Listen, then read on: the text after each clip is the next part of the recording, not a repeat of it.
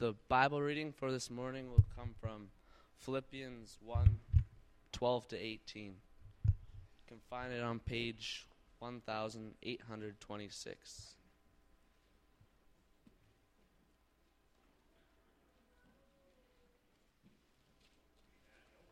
Yes?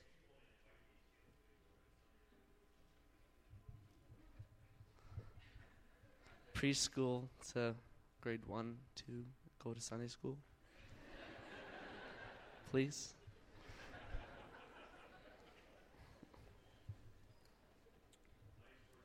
Thank you. Starting at verse 12. Now I want you to know, brothers, that what has happened to me has really served to advance the gospel. As a result, it has become clear throughout the whole palace guard and to everyone else that I am in chains for Christ. Because of my chains, most of the brothers in the Lord have encouraged to speak the word of God more courageously and fearlessly. It is true that some preach Christ out of envy and rivalry, but others out of goodwill. The latter do so in love, knowing that I am put here for the defense of the gospel. The former preach Christ out of selfish ambition, not sincerely, supposing that they can stir up trouble for me while I am in chains. But what does it matter? The important thing is that in every way, whether from false motives or true, Christ is preached, and because of this I rejoice. Yes, and I will continue to rejoice.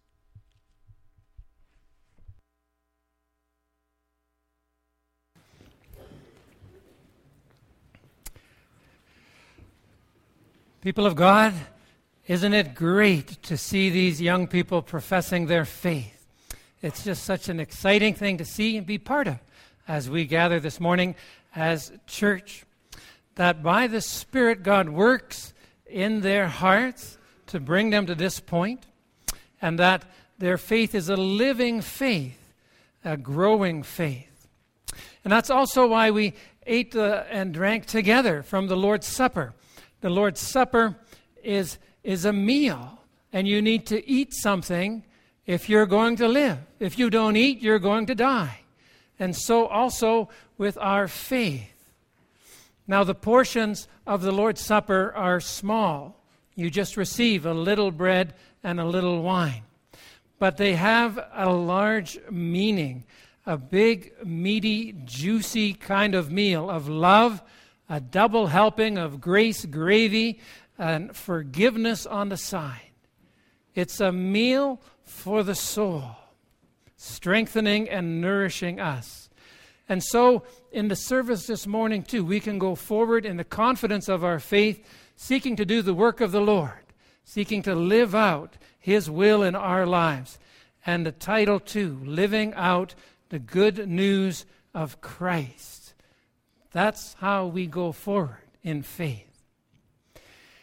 Now, this morning, I want to just take a moment, think about profession of faith in the terms of when and then thinking. The question might be, when you make profession of faith here, then what happens? Then what difference does it make? And so, sometimes the thought goes this way. Sometimes the thinking is a little off. The thinking is, when I make profession of faith, then no more troubles. All is fine in my life from here on. That sometimes gets translated into a sense of, well, okay, now I'll be healthy forever. Now I'll be wealthy. Now everything will be perfect, fine for me all the time. To profess our faith in Jesus is to recognize that that's not what it means. To profess your faith in Jesus is to also hear these words of Jesus. In this world, John 16, verse 33, in this world you will have trouble. There will be troubles of different kinds. That's the way it will be. But Jesus says, take heart, I have overcome the world. And that's profession of faith. and that greater, deeper, fuller, richer understanding of what it means to live and serve the Lord. And we see that this morning in our reading from Philippians 1, verse 12. In Philippians 1, verse 12, it's about joy, and it ends there too. I rejoice. I will continue to rejoice. But did you notice 3 times it mentions chains? And it's not talking about like the nice little chain the ladies wear with a pendant and is just lovely. It's talking about actual heavy chains. Do you remember where Paul was as he was writing this letter to Philippians? We talked about it 2 weeks ago. We were talking about this. He was in prison. Do you know how long he's been in prison? Well, a couple days, maybe a few weeks. Jesus wouldn't leave him in prison very long. He's been 4 years in prison. 4 years as a follower of Christ. Prison is not a nice place. He was 2 years in Caesarea and 2 in Rome. What was his terrible crime? He professed his faith. That was his crime. He stood up and professed his faith, and they threw him in prison for 4 years. Well, that's not why I profess my faith. He's preaching the gospel good news of Jesus Christ. For this, he's considered a high priority prisoner. He's assigned to have a guard chained to him 24 hours a day. That's why chains come to mind. A squad of 4 guards took 6-hour shifts. It's like Peter in Acts 12, verses 4 to 6.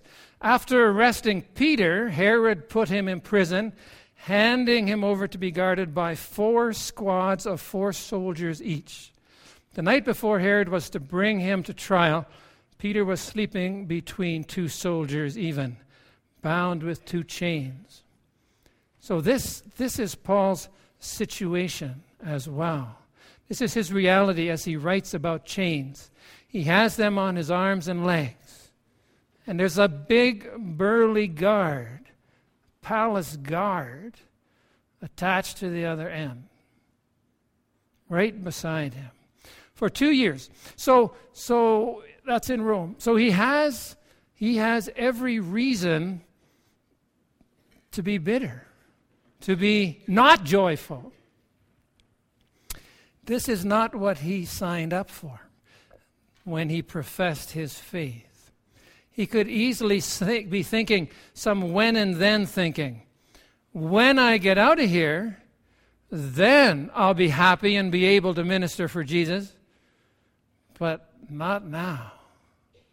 But he says right in the hard circumstances, I rejoice. How is that possible? How can he say that? Think of those chains again. He has a faith perspective. His professing his faith has made a huge difference in how he even sees this very difficult situation. He says in verse 12, what has happened to me, and he's talking about the prison and the chains, has really served to advance the gospel of Jesus. This is a faith perspective that makes all the difference. And that is truly seeing Jesus at work in his life. And it's amazing in this passage. Let me just point out to you a few things. Paul is in prison. Where is he in prison? In Rome. You need to recognize that ever since Paul was converted, ever since Paul stood up after that Damascus Road experience, he wanted to go to Rome. He wanted to be right there. And he's there. He wanted to go to Rome because Rome is the center of the empire. Rome is dominating Israel and Jerusalem and things, but he wanted to go to Rome because in Rome, that's the center of the empire, and then though all those roads lead to Rome, all those roads lead away from Rome, and so the gospel could go out. If you could bring the gospel in Rome, the good news of Jesus, then it would go throughout the whole empire to places where he could never get to, he could never go. And that was his desire, just to serve the Lord Jesus wherever he could, in whatever way he could. And so to be in Rome, to go to Rome, and so to be in Rome is an answer to his desire. God honors it and brings him to Rome. As a prisoner, not exactly what he expected, but his desire to honor God, he sees that worked out. He sees Jesus at work in this. And so for us even going forward in our lives, and things happen, and it might not exactly happen how we would want, still to see God at work in every situation is a center of deep-rooted joy and assurance. So that, first of all, he sees Jesus in prison in Rome. The second thing, in verse 13, it talks about the palace guard. The palace guard. God saw to it that Paul was designated an important prisoner. He could have been among murderers and thieves in some low prison somewhere, but he was designated an important prisoner, and so he was kept in the palace compound and guarded by the palace guard. A place where he would never, ever, ever have been able to get in or be in. And so that designation, he is in chains for Christ, but he is in the palace compound, the complex of Caesar in Rome. And so he says that he's in chains for Christ. Verse 13, he sees by faith that instead of being captive, he has been given a captive audience. The sense of, am I chained to this guard? No. This guard is chained to me. And now what do I do in this situation? Do I complain? Do I sulk? Do I say nothing? With joy, he ministers to those guards every day. It's like a 6-hour Bible study with a guy. Oh, you come in, sit down, chain yourself to me. We're going to talk about things of faith. We're going to talk about why I'm here. We're going to talk about who God is. And so he turns it right around. Instead of saying, when I get out of here, then I'll be able to preach and teach the gospel, he had one-on-one for 6 hours every day. Do you know about God? Do you know about Jesus? And I'm sure he worked that into knowing their names, asking about the work situation, asking about their family situation, their worries. They were ordinary people. They had struggles. They had uncertainties. And he built the truth of the gospel into their hearts and lives, a message of love and grace. Not a when and then, but a here and now. Here and now, I see God at work in my life. And I'm going to say, I'm going to stand up, I'm going to share the hope that I have. And that's the same today with the profession of faith, a reminder to all of us to reach out to minister to those around us. Tomorrow, you, where you're working, where you meet people, simply, kindly, lovingly, graciously say, I'm a follower of Jesus. He is my hope. And God gives you those opportunities, and you can take them trusting in Him. At work, at school, in the neighborhood, even in difficult situations in the hospital, Jesus gives us opportunity to share His love. What else is God doing here? When you handle the hard circumstances in faith, that's what Paul is doing. He's in a hard place, no doubt. Nobody would want to be there. But he handles it in faith. So what happens? Verse 13. To the unbelievers, to those who see him responding to this situation, it says they are responding.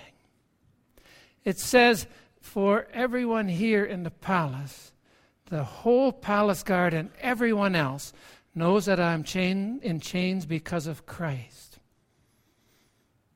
They think, they're quite sure, that there were over 1,000 palace guards.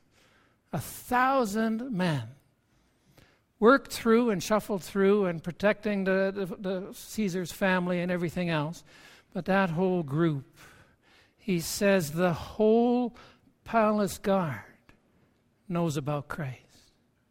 Between my telling them one at a time and they telling each other, oh, there's this guy in prison, we're chained to him. He keeps talking, but it's amazing what he says. And I think it's true. And one says it to the next. And maybe they're volunteering. I'd like to do my duty with Paul, please. Yeah, please. I'd like to be there. I don't know. You wonder how it went. It went amazing is how it went. And he says the whole palace guard and everyone else. There's just this one guy. He's sitting in prison for years. But God is doing amazing things. And so he sees that. He recognizes that. It's nothing he can do. He's simply trying to be faithful. Every day he's trying not to be depressed. He's trying not to get discouraged. And he's working with these guys. I'm sure he had his ups and downs, no doubt. But his assurance, his faith, God is at work, even in the hard times. To see that and to be even a humble witness there is very powerful. Number 4, verse 14. A faithful witness like this is also an encouragement to believers. He said, because of my imprisonment, many of the Christians, so those, in Rome, have become more bold in telling others about Christ. So there again, he has some contact with the outside. He hears about other Christians. They hear about what God is doing with him, and they are encouraged. And so that reality, we understand that because this morning when you see 7 people standing here confessing their faith, then you are encouraged. That's how it goes. You say, wow, look what God is doing. Praise the Lord. I'm encouraged. So that sense of going forward in faith, that sense of encouragement is also here. We also saw it a few days ago in the group itself. I just wanted to mention the group. They met with council and we had a good interview, and then they were relieved afterwards, and then we met in the hallway, right? And we were just talking a little bit about this service. And then they answered some tough questions, but I gave them the toughest question. I said, who is going to share here this morning? I don't know. And then the bravest among them, Ryan Spear, he said, I'll do it. But then his hand was like this. He said, but someone else has to join me. And he was thinking of Philippians 1 verse 14. That one believer encourages another. And so then Aaron said, I'll do it. And I said, okay. And then Diana and Karina said they would share.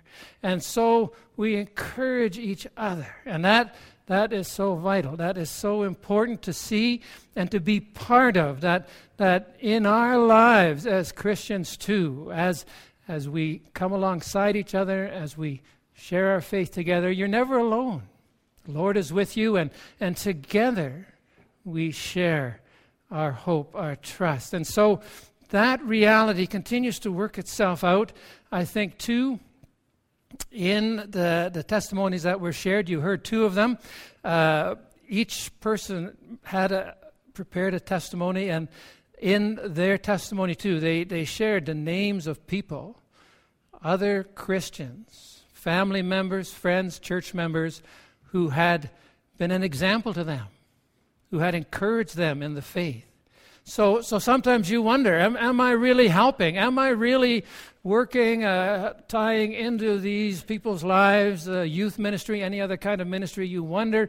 Even parents sometimes wonder, am I a good witness to my children? Yes. Yes, as you are faithful. There's weaknesses, no doubt. But the example is strong. It's clear. As you put your trust in God, they also are encouraged. And so Paul saw that as well, and as he did so, he was encouraged in the faith. Finally, I want to close with one verse. At the end of the letter, the final greetings. See, Paul is in prison in Rome, and he's writing to the church in Philippi. That's what he's doing. And at the end, chapter 4, verse 22, he sends this word. He says, all the saints here in Rome send you greetings, especially those who belong to Caesar's household. So within 2 years, actual family members of Caesar, the God King of Rome, believe in the true God. And that's what Paul had in mind. That's the sense of the power of God at work. That's the sense of through the guards, through others, that they came to know about Paul. They came to know especially about Jesus, and they believed. Even in that sense, the amazing work of God, in which we can rejoice. That continues to be God's work in amazing ways to our faithful witness. So this morning again, when and then, when you live out your faith, then you will see God at work in the good times, in the hard times, all the time. That great truth we see here and now, and we take it to heart. Amen. We're going to respond to God's word by singing, Be Thou My Vision.